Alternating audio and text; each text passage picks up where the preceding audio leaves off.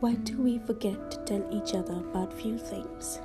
And why do we always remember about those unspoken things when they're gone? Why do we realize our mistakes when it is too late?